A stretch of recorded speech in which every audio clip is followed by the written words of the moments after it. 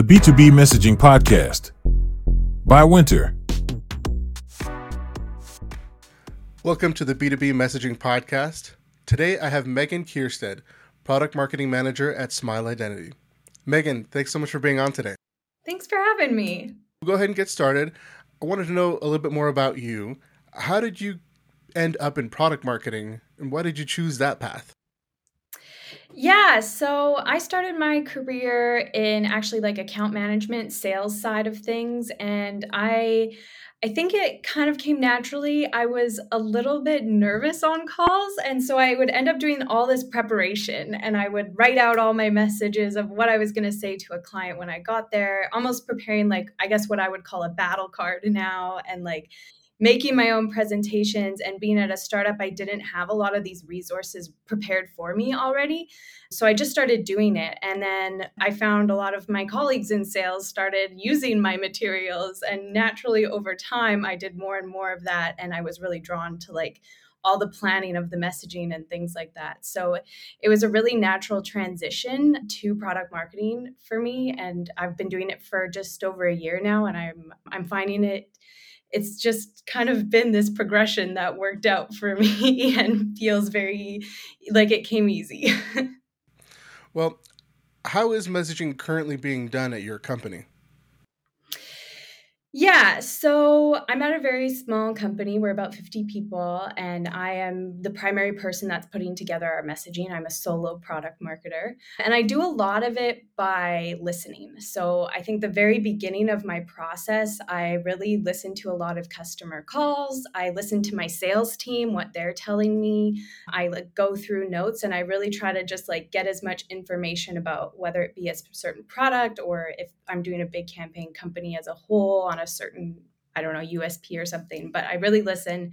And then I go into segmentation. So if I'm doing a new product, for example, so I'm launching, we just launched recently a product that does document verification. We're an identity verification company. So it takes a picture of your document and then you can verify that it's an authentic document.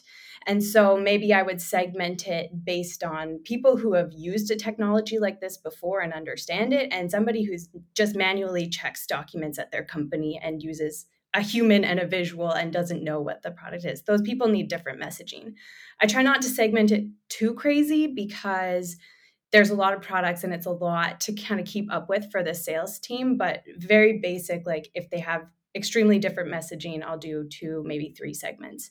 And then from there, I kind of group things into like what I've heard from calls of those people. So if they're saying like, ooh, I have people looking at these documents and I hear 6 people say, but I don't actually know if they know what a fake document looks like. Okay, well, the pain here is, you can't actually rely on this solution. It may not be accurate. So then you might want to talk more about computer vision, how it sees security features, watermarks. So really trying to listen for things and lump them together into categories that I think make sense. And then I put it out there and see if it works. It's a very iterative process for me. So I just try to do a first round with as much information as I can, listening to the customer, using their words. And then I continuously edit that if it wasn't actually captured in a way that made sense to everyone. Is it you then that comes up with the key messages after listening, and those key messages are what you send out to the market? Yeah. I collaborate a lot with our sales team. I find it works really well because they are like on the ground and really hearing what people are talking about. So I will kind of craft it together and then get their feedback, how they feel about that, if it's kind of resonating with what they're hearing. So I do it, but I do it in collaboration a lot with our sales leaders because I think they have a lot of good insight on what the customers are talking about. Who at your company takes that messaging and turns it into website copy? Yeah, I wish more people would help me with it, but it is me.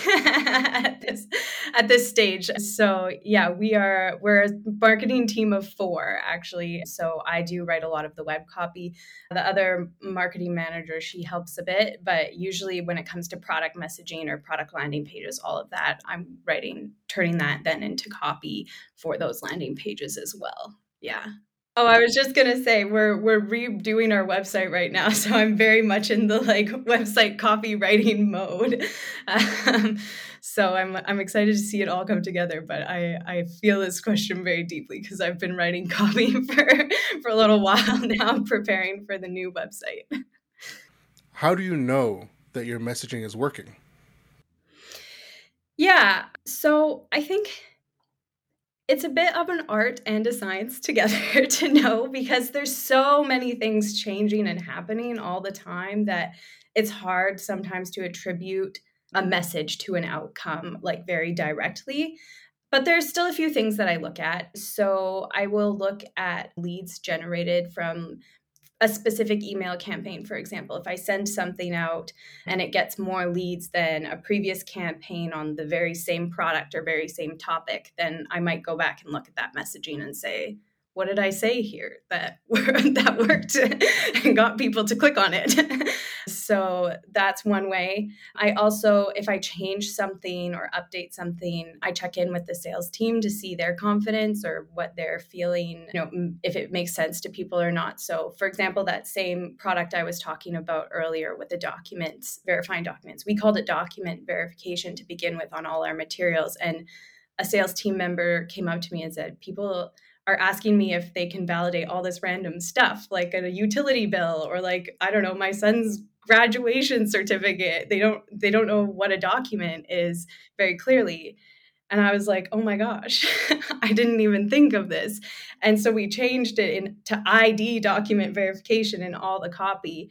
And so going back to them and saying, does this now make more sense when you're in calls with customers? Are you getting these weird questions about, random documents still, or are people more clear on it? So there's their confidence and feedback really helps as well.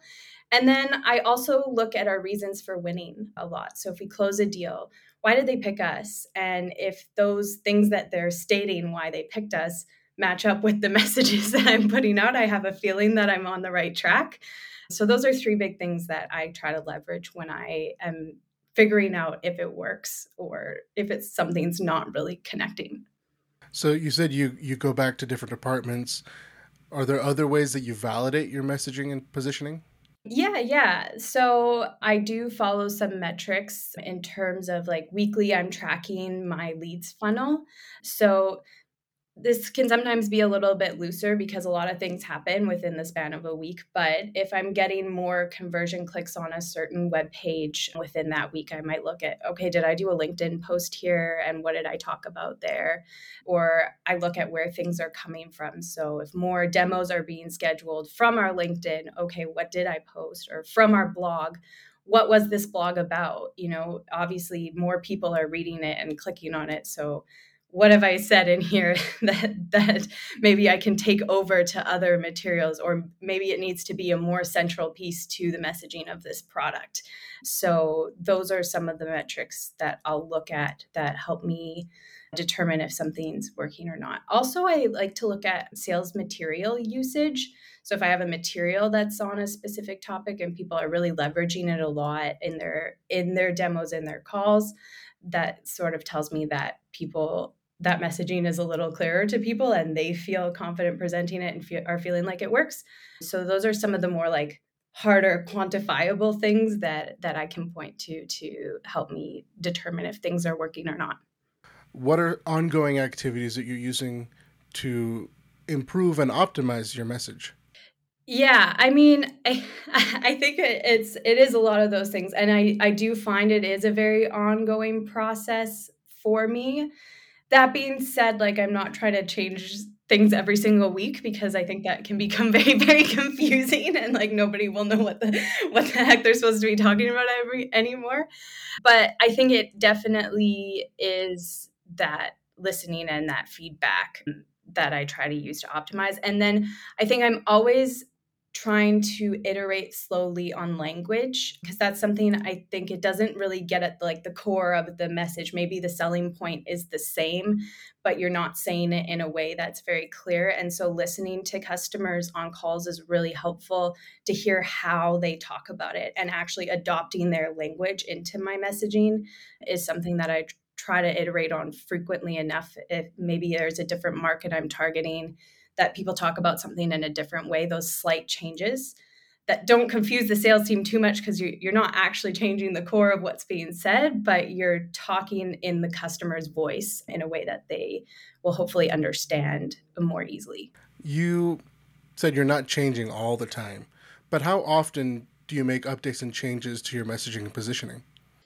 Yeah, I would say it can be a little ad hoc, but probably for the products I'm very focused on, about every 6 months maybe.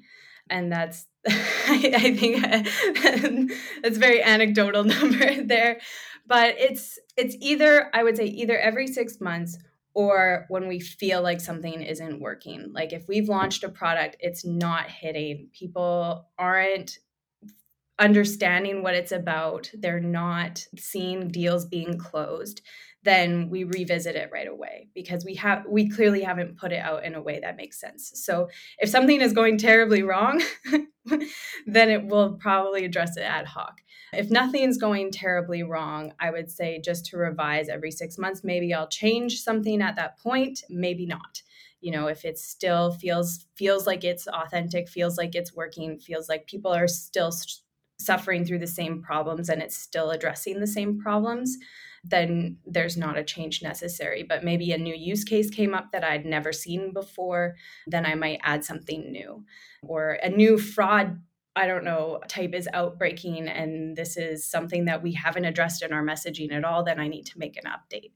So yes, it was a bit of a loose answer, but a bit ad hoc at this point for us. So taking this a little bit more personally for you, Megan, is there a product, company, or a specific launch that you had the most fun working on messaging?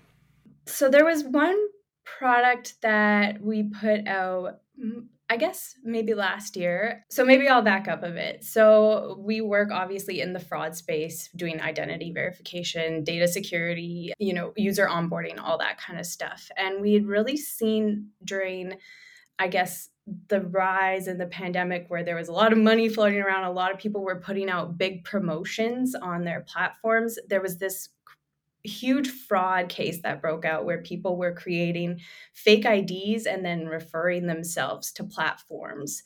And so they were trying to collect multiple times on like a referral bonus or things like that. And it was like rampant in the markets that we're in. And we primarily operate in Africa. And so we created a facial verification solution that would match people to their own face to make sure that, when you're onboarding someone, it's not the same person that you've onboarded before.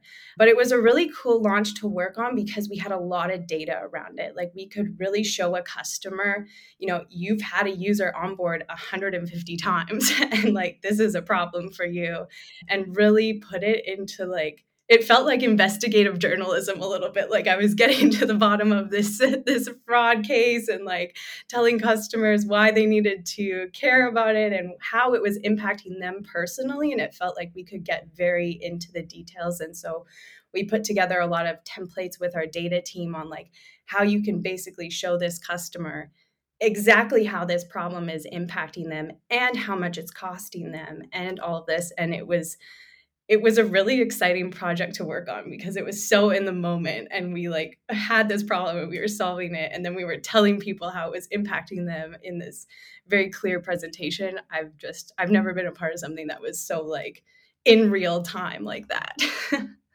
In your experience, to become great at crafting messaging, what do you think is needed?